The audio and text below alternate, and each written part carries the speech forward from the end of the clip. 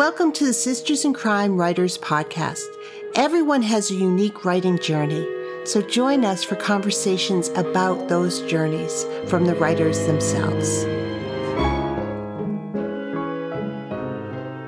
Submissions for the Eleanor Taylor Bland Crime Fiction Writers of Color Award are being accepted through March 31st. Named for the late pioneering African-American crime fiction author Eleanor Taylor Bland, the $2,000 award is intended to support the recipient in crime fiction writer and career development activities.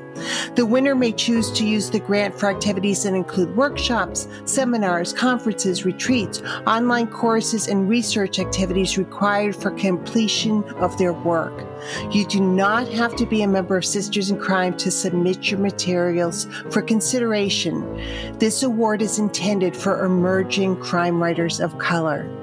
This month, we're going to revisit some conversations with previous winners of the award, as well as people who have served as judges. In June of 2021, I interviewed Kellye Garret for this podcast. She'd been working on her next book, Like a Sister, but it hadn't been released yet. We had a great conversation about writing, about the journey of publication, and about the work she did with Crime Writers of Color as one of the co-founders, along with Walter Mosley and Gigi Pandian. I thought you might enjoy re-listening to our June 2021 conversation, since so much has happened since, and Like a Sister has come out in paperback and is nominated for an Edgar Award. In addition, Crime Writers of Color is being recognized at the Edgar Award ceremony for their contributions to the crime writing genre. Kellye's new bio is: Kellye Garret is the author of Like a Sister, about a Black woman in New York City looking into the mysterious overdose of her estranged reality star sister. In addition to being featured on the Today Show, the suspense novel was a Book of the Month April 2022 selection, the Oxygen Channel's July Book Club pick, an Edgar Award finalist for Best Novel, and Lefty Award nominee for Best Mystery. The co-founder of Crime Writers of Color also wrote the Detective by Day Lightweight Mysteries, which have won the Anthony, Agatha, Lefty, and Ippy Awards. I hope you enjoyed this June 2021 conversation. Hi, this is Julie Henriques, the Executive Director of Sisters in Crime, and I am thrilled to have Kellye Garret on the podcast today. Kellye is the author of the upcoming suspense novel, Like a Sister by Mulholland Books, and the acclaimed Detective by Day Lightweight Mysteries. At the first, Hollywood Homicide won the Agatha, the Anthony, the Lefty, and the Ippy for Best First Novel. It's also one of BookBub's top 100 crime novels of all time. The second, Hollywood Ending, was featured on the Today Show's Best Summer Reads of 2019 and was nominated for both Anthony and Lefty Awards. She serves on Sisters in Crime's national board and is a co-founder of the wonderful organization, the Crime Writers of Color. You can learn more at her website, which will be in the show note. Welcome to the podcast, Kellye. Julie, I'm so excited to be here. You know I love you so much. Well, it's a mutual admiration society for sure. And I'm looking forward to talking to you about writing. And you have a few facets of writing because you're also a mentor for a lot of people and you work with Pitch Wars, and I'd love to talk about that. So people could just learn about different avenues and how things work, and you know, how you're helping other people on their journeys. But let's talk about you first in your own writing journey. When did you first say to yourself, I want to write a novel? I don't know if it was a novel, but I think when I was about 5, I knew I wanted to be a writer. I wanted to write books, you know. And so as soon as I could write, I would always start them. This is how I knew ideas aren't hard to come by, because I would have tons of ideas and I'd like write a first chapter and then I would get bored and I would start something else. And so somewhere in my mother's house, there is a full notebook of my first chapters. And I have horrible handwriting now. So I want to like try to find them to see if I can actually read them and see what I was doing. But that's how it started. I just knew. I'm one of those annoying people who just knew. And did you, throughout high school or, take creative writing classes or, how did you sort of develop the skills to be able to write a novel? Because it's a craft. I mean, it takes a lot of work to write a novel. I think I knew, maybe because I never could finish the book real quick. I knew that I could not make a living as a writer. So I say I've done every other type of writing before I finally was brave enough to finish a book or start a book. And so I was a journal. I was like on my school newspaper when I was in high school, and then I was a journalism major in undergrad. I spent a couple years in journalism. Then I went to grad school for film at USC, which is the best film school in the country. Sorry, NYU. And I worked in Hollywood for 10 years. And so like I really did every type of writing except for novel writing because I was afraid. So I think all of those skills that I learned from that, it was such a long journey, but it's helped my books, because with journalism, it's great with research and, you have to do quotes and things like that and tell a story.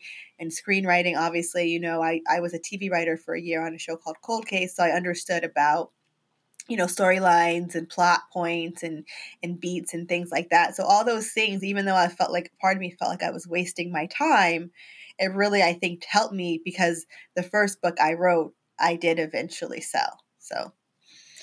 And can we talk a little bit about the screenwriting, experience and how that informs you as a writer? I can imagine that that's really helpful to for arcing and for everything else. But I always marvel at screenwriters because you can't do backstory and you can't do internal monologue. It's all got to be in dialogue or in the pictures. So how did those skills, which just boggle my mind, help you with your writing your novel? Well, one thing I think I suck at writing a description in my books. Actually, I don't like reading description in books. Shh, don't tell anyone. And so I think the part of it's because of my screenwriting background. That's why I struggle for that. But with television writing, you only have 60 minutes. And if you take away the commercials, which, some people still have to watch, you have probably like 42 minutes at this point. And so you can't waste time. Like every scene has to move the story forward. And so I think with my books, they're very plot heavy. And like every scene I have, you're either introducing a character or revealing a plot point or setting up something that's going to come into effect later. So that helped me. The other thing about TV writing is they have what they call act outs, which are, this is again back when you had to watch commercials. It'd be the last scene before the commercial break, and they want you to sit through 3 minutes or 4 minutes or 5 minutes of products that you're going to buy anyway, so and not change the channel. So they always would end the acts on a really climactic note to make you be like, I have to see what happens next. I'm going to sit through this Colgate commercial. So I try to do that with my chapters and have them end on a high note, even if it's the middle of a scene, just to make people hopefully say, I want to stay up and just read one more chapter, just one more chapter. So those are the two things I got from TV writing. And then with my screenwriting, when I was learning it in grad school, one of my first teachers said that you basically have 3 acts. This is kind of like, if you have done Save the Cat, you know this. You have 3 acts. You have a very set sequence of things that happen. And then with the second act, you're basically asking a question that gets answered by the end of the second act.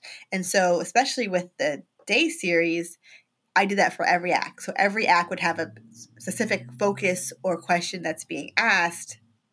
That's her driving investigation focus that gets answered by the end of the act, but it sets up a new question and a new focus. So I can explain it, but I feel like I'm talking too long.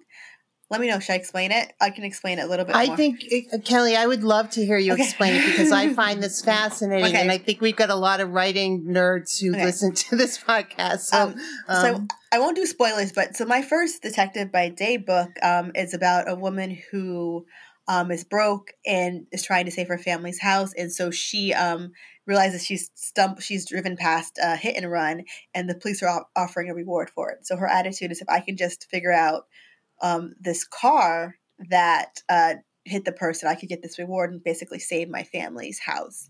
So the first act, the question is, what car hit Haley Joseph, who was the woman who died? And so she spends the whole first act, which I think is like 100 pages, trying to figure out what the car, because of course she can't remember, right? It's not as easy as she thinks. And so she finally figures out the car, and she learns a twist. The twist is that, I'll just say it, the car was stolen. Mm-hmm. And so now that takes her on a whole nother journey, because it's also connected to something else that I won't spoil. And so that second act is that journey, which she answers. And then that takes it in a whole nother direction. And so I did that not so much for the suspense novel, but for the first 2 day books. If you really look at that, you will, if you really want to examine it, you will see that that's each 100 pages has a different focus.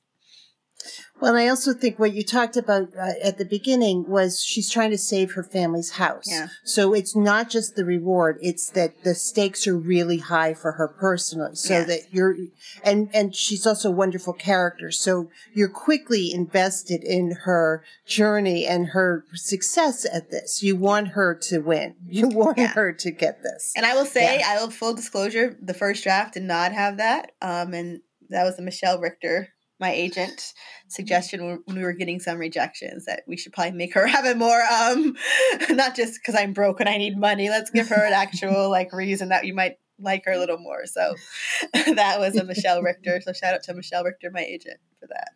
So it sounds like you plot. Is that your first step? Yes. Okay. So because I think I've seen pictures of you on social media with, note cards and Post-its and things. I don't do those because that's just a lot of paper, but I will have I have a dry erase board that I use occasionally that I got from TV writing, because in TV writing, all the writers sit in a writer's room, which is basically a conference room, and they just talk about the story and they write down the beats on a whiteboard. So I have used a whiteboard before for beats, or story beats. And I'm a super plotter, and I think part of it is from screenwriting, because with TV writing you have to have the plot because it's literally millions of dollars per episode, so a network is not going to just be like, sure, just do whatever you want. They want to approve it. But I go overboard. I think the outline for my second book, Hollywood Ending, which is the second day book, was 25 pages. And the funny thing, Julie, is that I do these long outlines, and then by the time I get to the third act, I throw out the third act both times. But when you're writing that third act, do you stop again and replot, or do you just sort of say, I know what I'm doing now, I've got the structure, I'm just going to write? I think for the first book I replotted, and I think it's funny because I understand with Panthers, which are such this unicorn of people, how do they exist, and how do they work, and how do they function? I understand, because Valerie Burns says this, if I know what's going to happen, I get bored. So I understand that. And also, just to you have to know the characters, I think, to really understand. And so I guess for me, if you really want to look at it, it takes me 2 acts to know the character, And so by the third act, I'm actually what I thought was going to happen would not really happen. And did you use the same methodology for your suspense novel that's coming out, or was that, because it's a different genre? I mean, your previous series are more lightweight, traditional mysteries. Suspense is different. So how did you approach that? Did that start off as a suspense novel, or did it start off as something else? I mean, it's a suspense novel. It's kind of like if you guys have ever read a Megan Miranda or a Larry Rader Day, where it's still centered on a murder and I don't know if they want me to describe it like this, but in a way, they're still amateur detectives. They're still looking in, they're still not police looking into, there's a murder and they're trying, and they're trying to figure out what's going on, or they're affected by it. Maybe they're not super as actively investigating as in a cozy, but it's still those bones are still there, which is why I think it works for me and I was able to transition. So, so in my suspense novel, it's a woman who was estranged from her half sister. And they haven't been talking for 2 years because her sister has a drug problem. Her sister's a disgraced reality star, and her sister's body is found dead of an overdose 2 blocks from her house. And so she's feeling guilty that they haven't talked. And then she's also like, what? Like, why was she up here? Because it's an area she would not ever be up in. You know, so it's still very much driven by this person trying to find out what's happening in a murder. But it's a lot more character driven. And that's not to say that cozies and traditional mysteries don't have characters, because they have great characters, but I don't think necessarily they're as character driven as like a Lori Raider Day book or a Megan Miranda book. And I think to me that's the difference. And so this one deals a lot more with her family issues because she has daddy issues. Her dad's this hip hop mogul who she feels like abandoned her for a new family when she was young. And so it's kind of like dealing with that as well, and that guilt, and there's giving more space to that guilt. Whereas with the Day novels, that space would go straight to plot.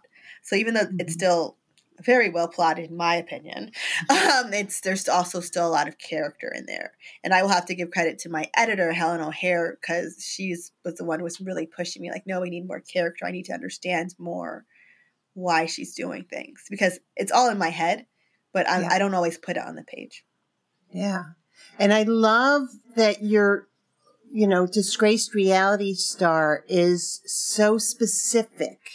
And even if it's not right, in your brain, you can just fill in a backstory for this person that may or may not be accurate, but it's also very specific for this time, for where we are right now, because there are a lot of reality stars out there. Yeah, and I think that is, I'm curious to see the reaction, because the book doesn't come out till March, because it's very much like Instagram. I mentioned like Instagram, like every page, I feel like, it's very much a very modern, very millennial story. And so I'm curious, not saying that there aren't because there are other suspense novels, thrillers that are very millennial and very social media based, especially now, but I'm curious to see what the reaction will be. Like my mother, let my mother read it. Mind you, she is my biggest fan. She's biased, but she's like, oh, I felt like I was kind of getting a glimpse into like this younger, hipper group of people, but I said that's the reality now for Gen Z and for millennials, is that that's very much their life is as much online as it is offline, right? Absolutely. And is generated for online. I mean, things are set up for online, right? Yeah, and I say that in the book, where it's like, I think you present this Instagram life, and like that's like it shows your life filtered in more ways than one, is the phrasing I use, because like everything's perfect and great, and then like it's really a mess, but the aesthetic has to be there of this beautiful picture perfect place and house and life, and it's all BS. So it is, but it makes the rest of us feel bad and look at our second chins and hold our stomachs in. Like this morning I took a picture and I was like, should I try to Facetune this before I put it online? I was like, no, I'm not going to do that. No. So why crime writing? Did you always think, I want to write mysteries? I mean, Cold Case, I remember that show, was also a mystery-driven show. But was it always something that interests you, or, It did. I guess I'm always I'm nosy. I'm very curious. And mind you, when I was younger, I did read like Babysitter's Club, Sweet Valley Twins, all that stuff. But I also read Encyclopedia Brown. I read Nancy Drew, although I didn't feel as connected to Nancy Drew as other people do. But what happened is when I was like around 11, I discovered like a Joan Hass and Jane Jeffrey, which were cozy mysteries. And I have a very overactive imagination, to the point where people say I'm an empath. And so I can't read like really like graphic things. Like it upsets me.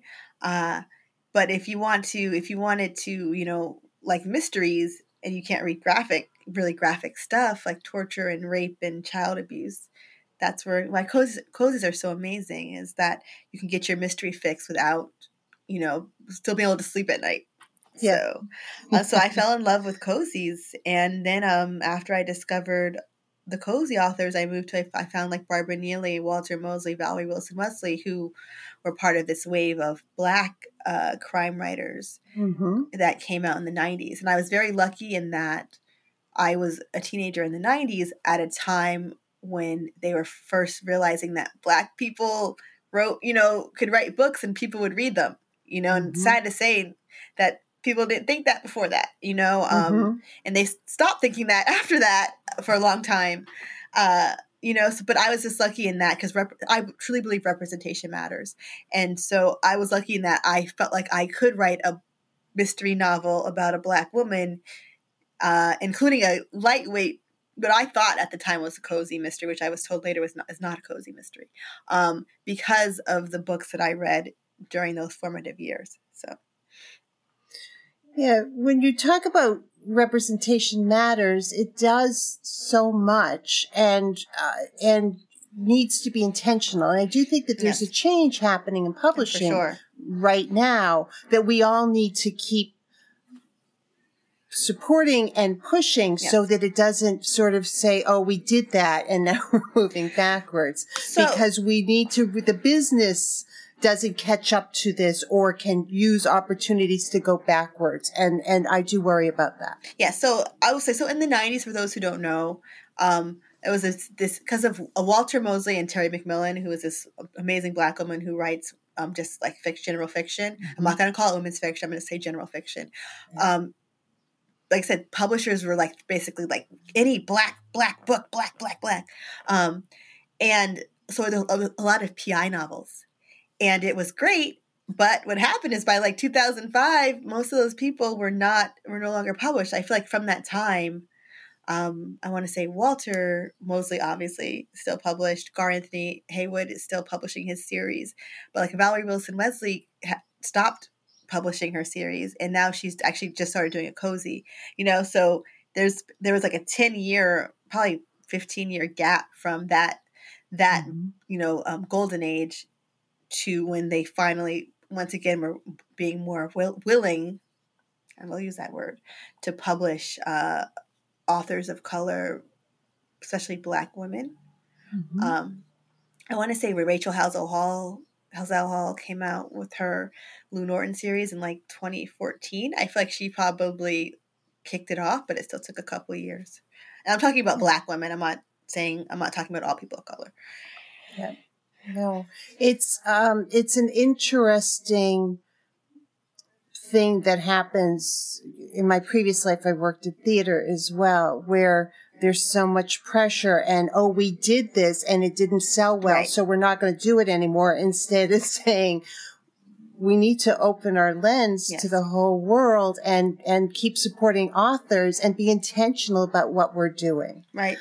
Yes. And we need to be intentional. Yes. And I think that's one thing you'll find out with authors of color, period, but especially Black mystery writers.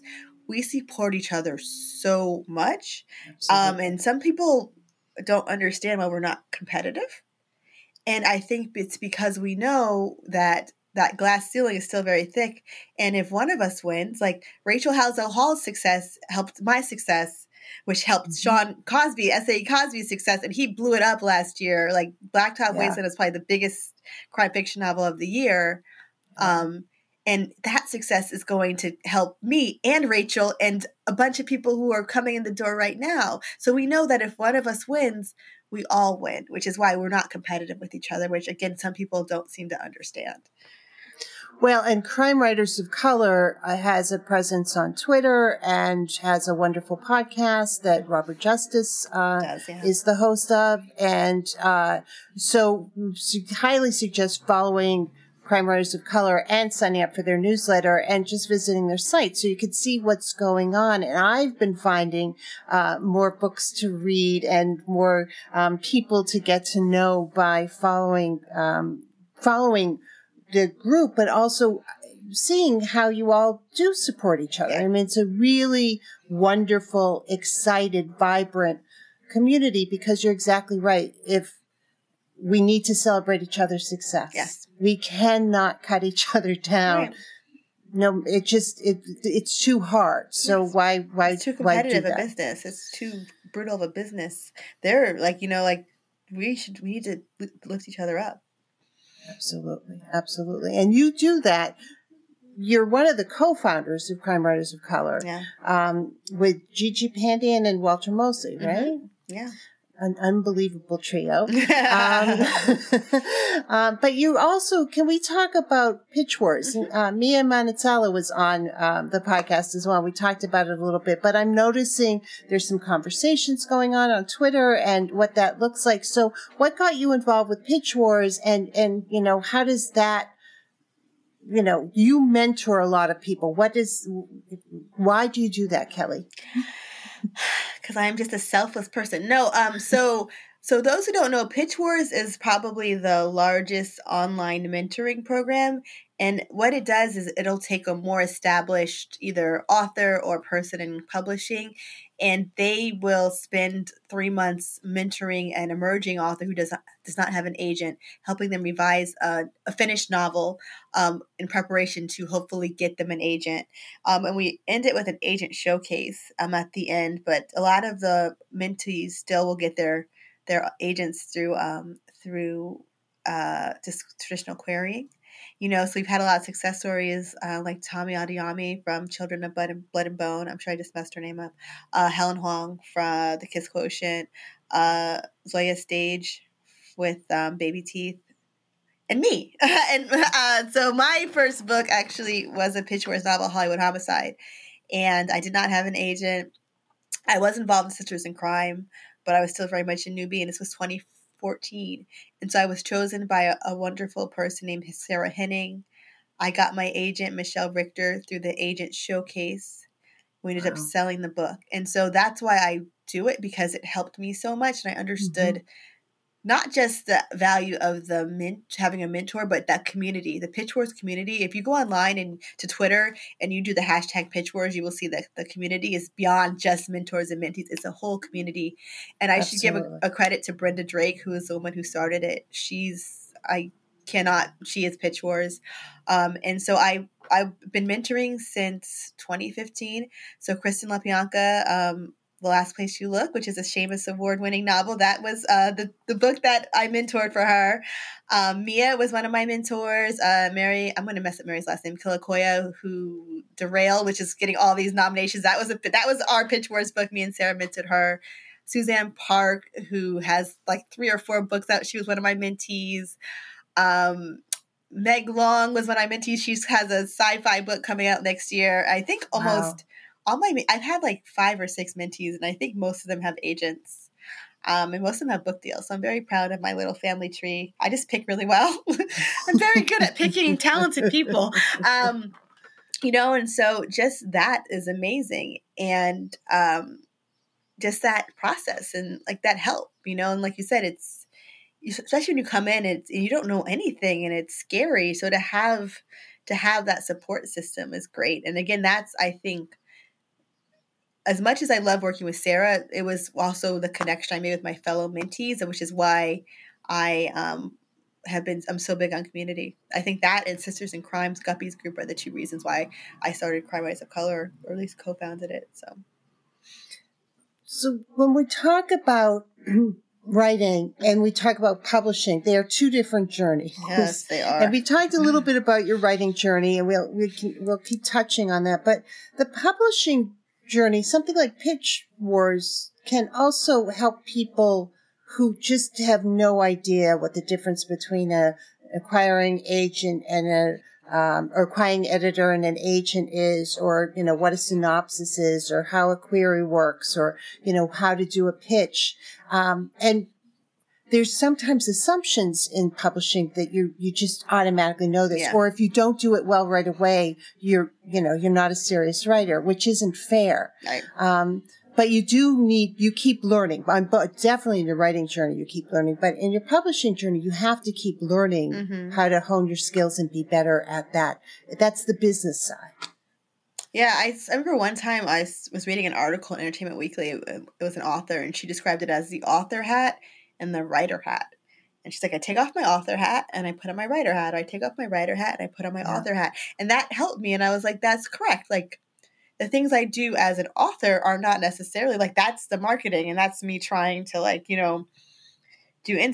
out Instagram and Twitter and cover reveals and interviews and things like this. Like, this is all author hat stuff, and the writing hat is a completely different beast. That's me by myself in a room. The author hat's very collaborative, and the writing hat is you basically by yourself in a room crying, at least me crying. So it's definitely different. I think you're right. And unfortunately, a lot of people come in, they don't know, and luckily there are resources out there, and I suggest that you join groups like Citrus and Crime. Their Guppies group is amazing. If you're a person of color, Crime Writers of Color is a great group for you.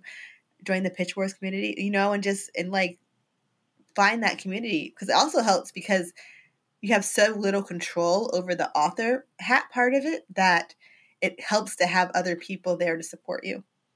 Yeah. And so that you can talk to them and they understand. Yes. Because your family and friends, unless they're writers, they love you and they support you, but they have no idea what it means. All. You just got, a 7-page editorial letter or something.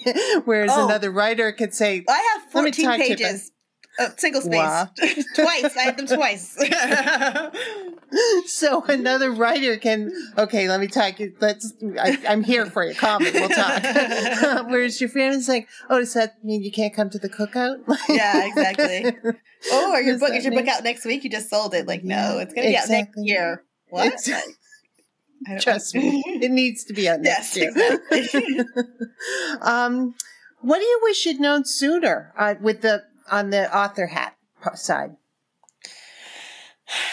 I think we haven't talked about my journey yet, my publishing journey, which is, I don't think it's a unique journey, but it was not like the overnight success journey. Mm-hmm. Let's talk about it. What was your journey like? Yeah, it was so much fun. So at the time my book was trying to be sold, it was 2015. And again, as I said, there weren't a lot of, there weren't any, especially cozies by Black people being published by traditional, like Big Five, smaller presses, medium presses, you name it. They were not publishing it. And so I was very naive and I was like, oh, well, obviously no one's writing them. So that's the reason why it's not being published. So I'm just going to write an amazing book and it'll be great. It'll sell and it'll be amazing. And yes. And that's not the case. People were writing them. They just were not selling them because publishing did not want to buy them. And so after doing Pitch Wars and getting my agent, it took over a year to sell my book, and it was a good book. I'm going to say that. I'm going to own that. My book was a good freaking book.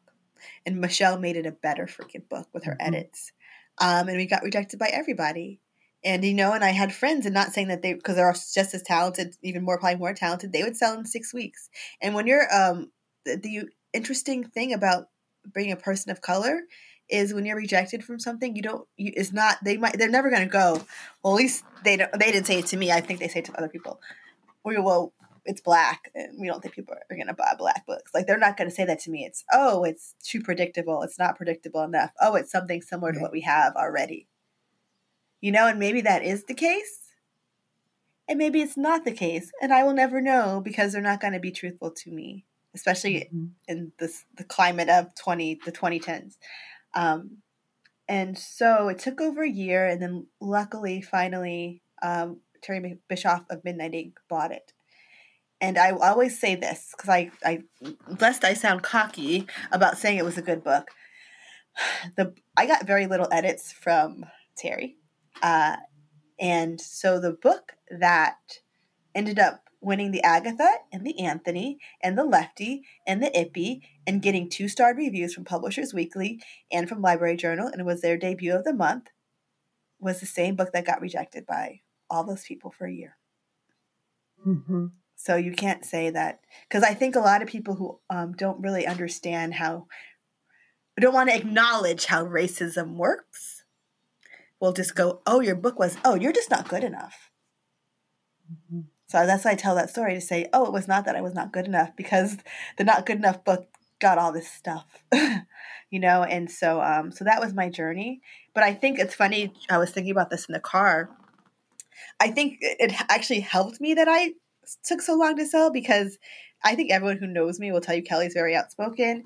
And so my attitude is not, I'm happy to be here.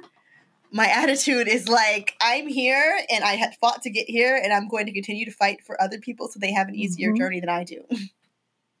So, which is tremendously important, and also so unfair. And I realize that that's not an adequate word. But one of the things I admire about you is that you tell the truth. Always. And, too much. Yeah, well, and you hold a mirror up and you don't take it down. It's like, oh, this is what happened. Yeah. And thank heaven for Midnight Ink, the late lamented Midnight Ink. Yeah. Terry Bischoff, she needs to be commended because she published so many amazing books. Because I think there was a time with cozies where there was such a set formula, and so if you didn't write that set formula, you could go to like a Midnight Ink and they would publish your book, Yeah. So, because you used to be with them too, I know, with your theater. Yeah, with my theater series. No, Midnight Ink was that small, mid-size press that took risks. And the business model of publishing is something I don't understand. And I worked in theater for 30 years, right? I mean, it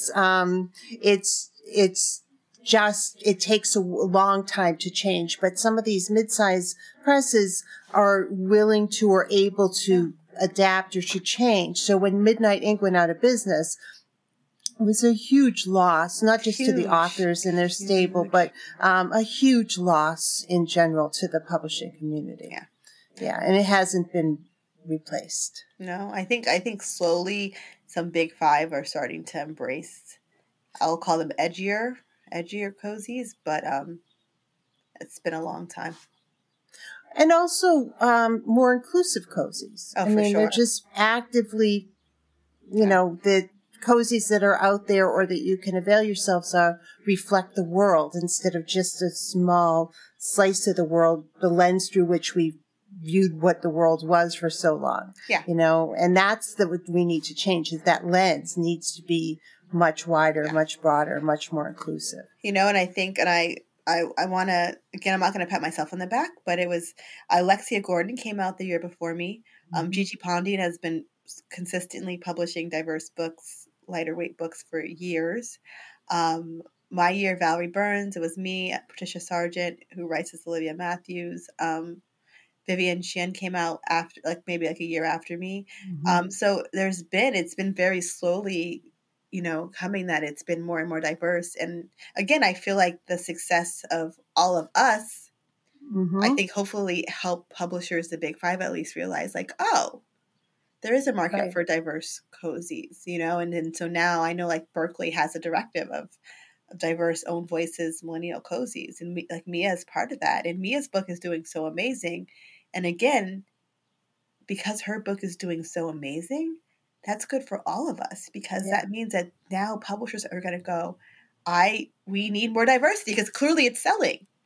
Right. So she's going to open so many doors for so many people because her book is doing well. Yeah.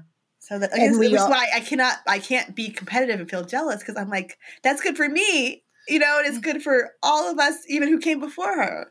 So, well, it's good for everybody. Yeah. It's good for everybody to have a wider variety of reading materials and different characters who we can read and be on journeys with. And, people don't have to be like you to enjoy the book or enjoy the journey. And I think that's something people really need to embrace and to learn is, read widely and read deeply, because it's only good for you. So Alexia says this, Alexia Gordon, who I keep naming, but she's amazing. Check her out.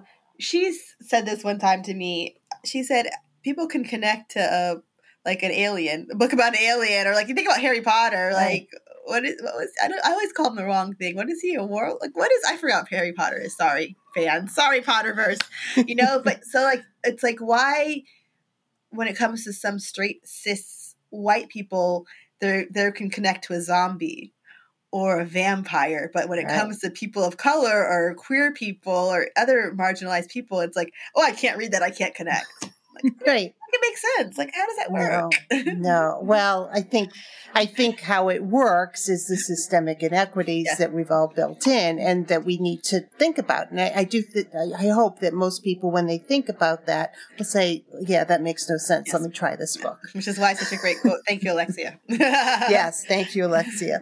Who also has a podcast, which is terrific. Oh, yeah, she does. So in your writing journey, we all get advice and we all learn and do things. What's the worst piece of writing advice you ever got? I don't know if it's advice, but I hate when people say, like, you have to write every day to be a writer. I hate that. And I think they like, it's a way to guilt people who don't write every day. And some people cannot write every day because they have day jobs and they have families and they have a lot of stuff going on. Some people just don't write every day. Like, I'm not a writer who writes every day. And I used to feel so guilty about it. And I spend like more time feeling guilty about not writing every day than than writing. And I finally like had to give myself permission to say that does not work for you, Kellye. And it's okay. And don't stop feeling bad about that. So I hate when people say that. Everyone has a different process. Some people can write at 5 a.m. They have a 5 a.m. writers club. I cannot. I can't write till 8 p.m.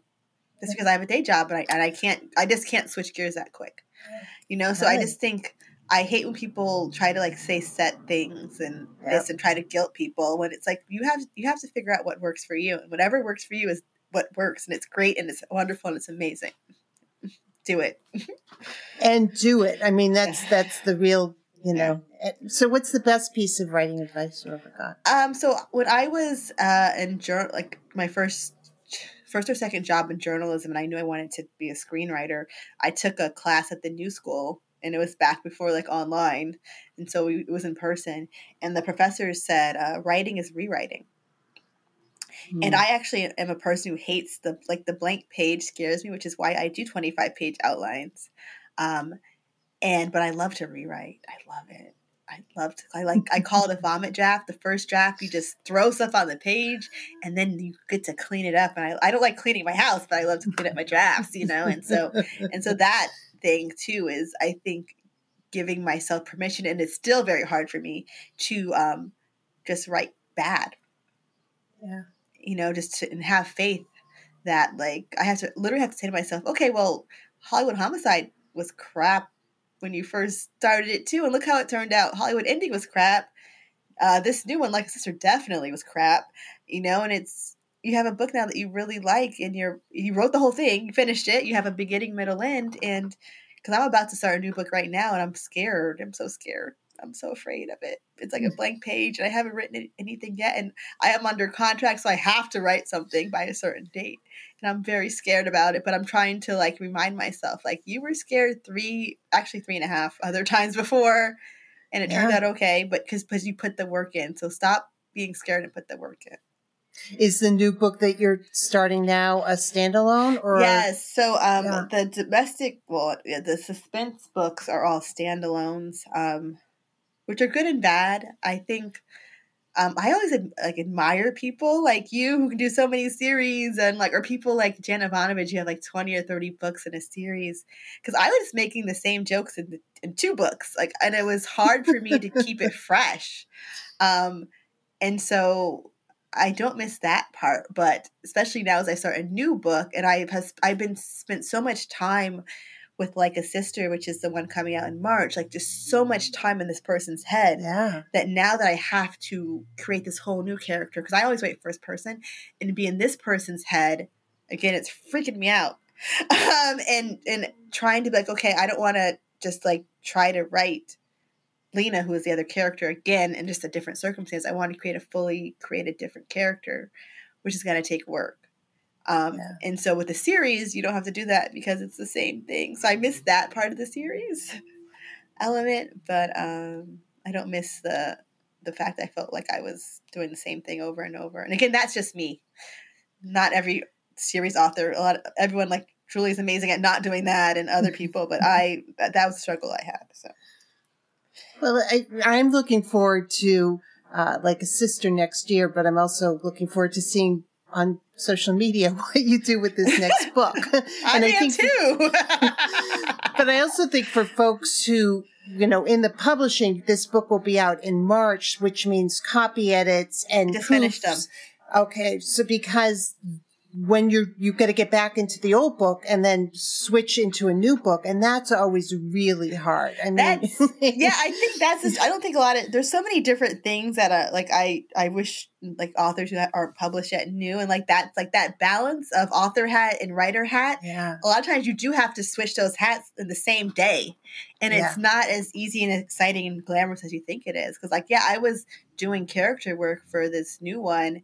And they're like, copy edits due soon. And so I had to stop doing that. And there are people I know you have multiple series. There are people who have multiple series who can write two different books in one day. I could not do that. Mm-hmm. And so I can't even write them in the same week. Obviously I'm learning. So, switching gears like that, I'm just not good at it, but you have to get better at it if I want to have this career actually happen. Because deadlines are real. Before you're published, you have the luxury. It's very concerning, but you have the luxury to keep working on the book and things. But once you've got deadlines, okay. That's. I don't know if you're like this, Julie, but I'll be writing crap, and I literally will be like, "This will be a book in a year on a shelf." As I write, I'm like, "This is really going to be a book in a year." That's how I think. People always say that the second book you write after you sold the first one is the hardest ever. And I think because that mindset, especially if you've sold that book already in advance, it's just that mindset of this book, because all books start off as crap. They do. Yeah. All of them do. And the idea that that your crap is going to actually be a book and people are going to read it and judge it and put stars on Goodreads is, I think, quite the eye-opening experience and thought process. But exciting and the part of the journey. I mean, it's first world problems, and I can't be complaining about it because I'm very happy I have these problems, but it's still scary. It is scary. You mentioned that you joined Sisters in Crime early-ish in your career. Can you talk about the role Sisters in Crime has played in your writing journey? So I was listening to Valerie's your lovely conversation with Valerie on the car earlier today, and you guys should all listen to that. And one of the things Valerie said, which is true, is that Sisters in Crime is probably the only org that you don't have to be published. Although I think with MWA you don't have to be published, but it's I don't know if it's the same. I don't know because I didn't join it before I was published. And so it was great that I joined it, and I joined Guppies, and I literally went on Guppies and it's hi, I'm Kellye. I'm working on this cozy novel, XYZ, and Lisa Matthews, who is a fellow cozy writer, messaged me off board. And so she was my first mystery friend. And then she introduced me to Ellen Byron, and she introduced me to Mariella Krause, who was Marla Cooper. And they became my first mystery writing friends. And we ended up doing a blog called Chicks on the Case, which is still around. I'm no longer an active member, although I'm always a chick. But it was through Guppies. And so that's when I say I understood the community because of Sisters in Crime, and having that space of Guppies really helped my career because I made friends, and they all were my big sisters because they all were published before me, and they all were giving me amazing advice. Mm-hmm. So. The Guppies, for listeners who don't know, is an online chapter of Sisters in Crime, and it's the great unpublished. But many people who are published stay on and keep supporting and helping people. But it's a really wonderful chapter of Sisters in Crime. Yeah. Yes, I'm technically still a member, but I only go on for the gossip.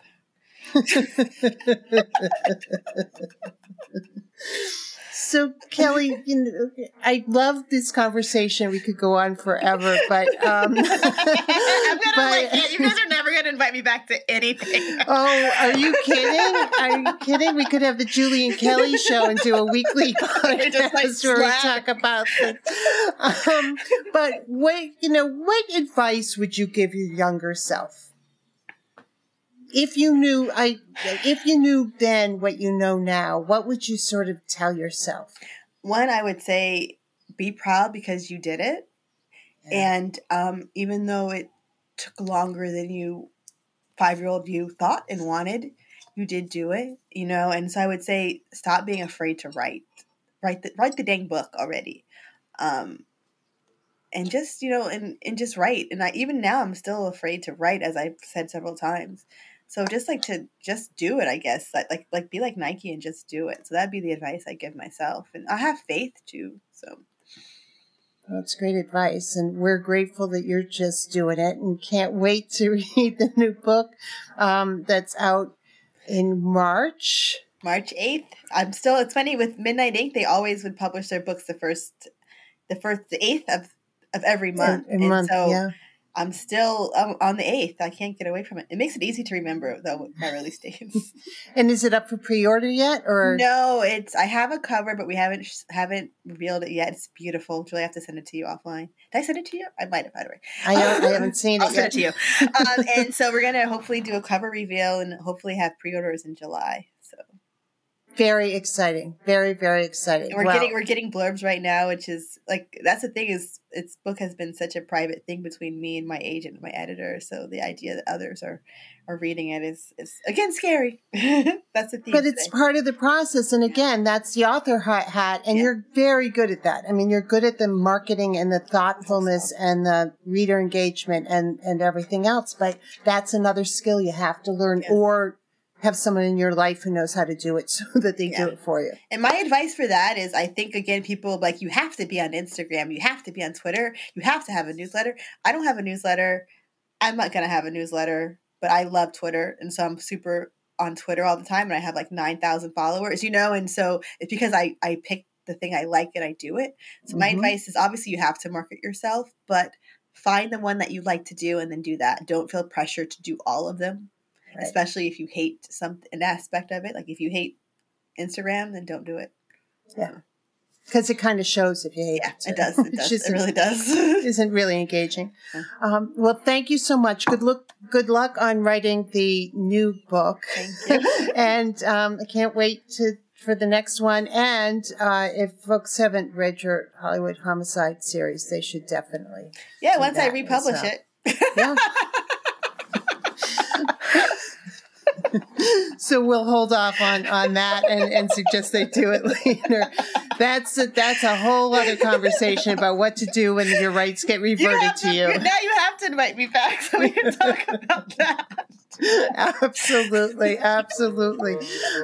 Thank you so much, Kellye. Thank you for having me.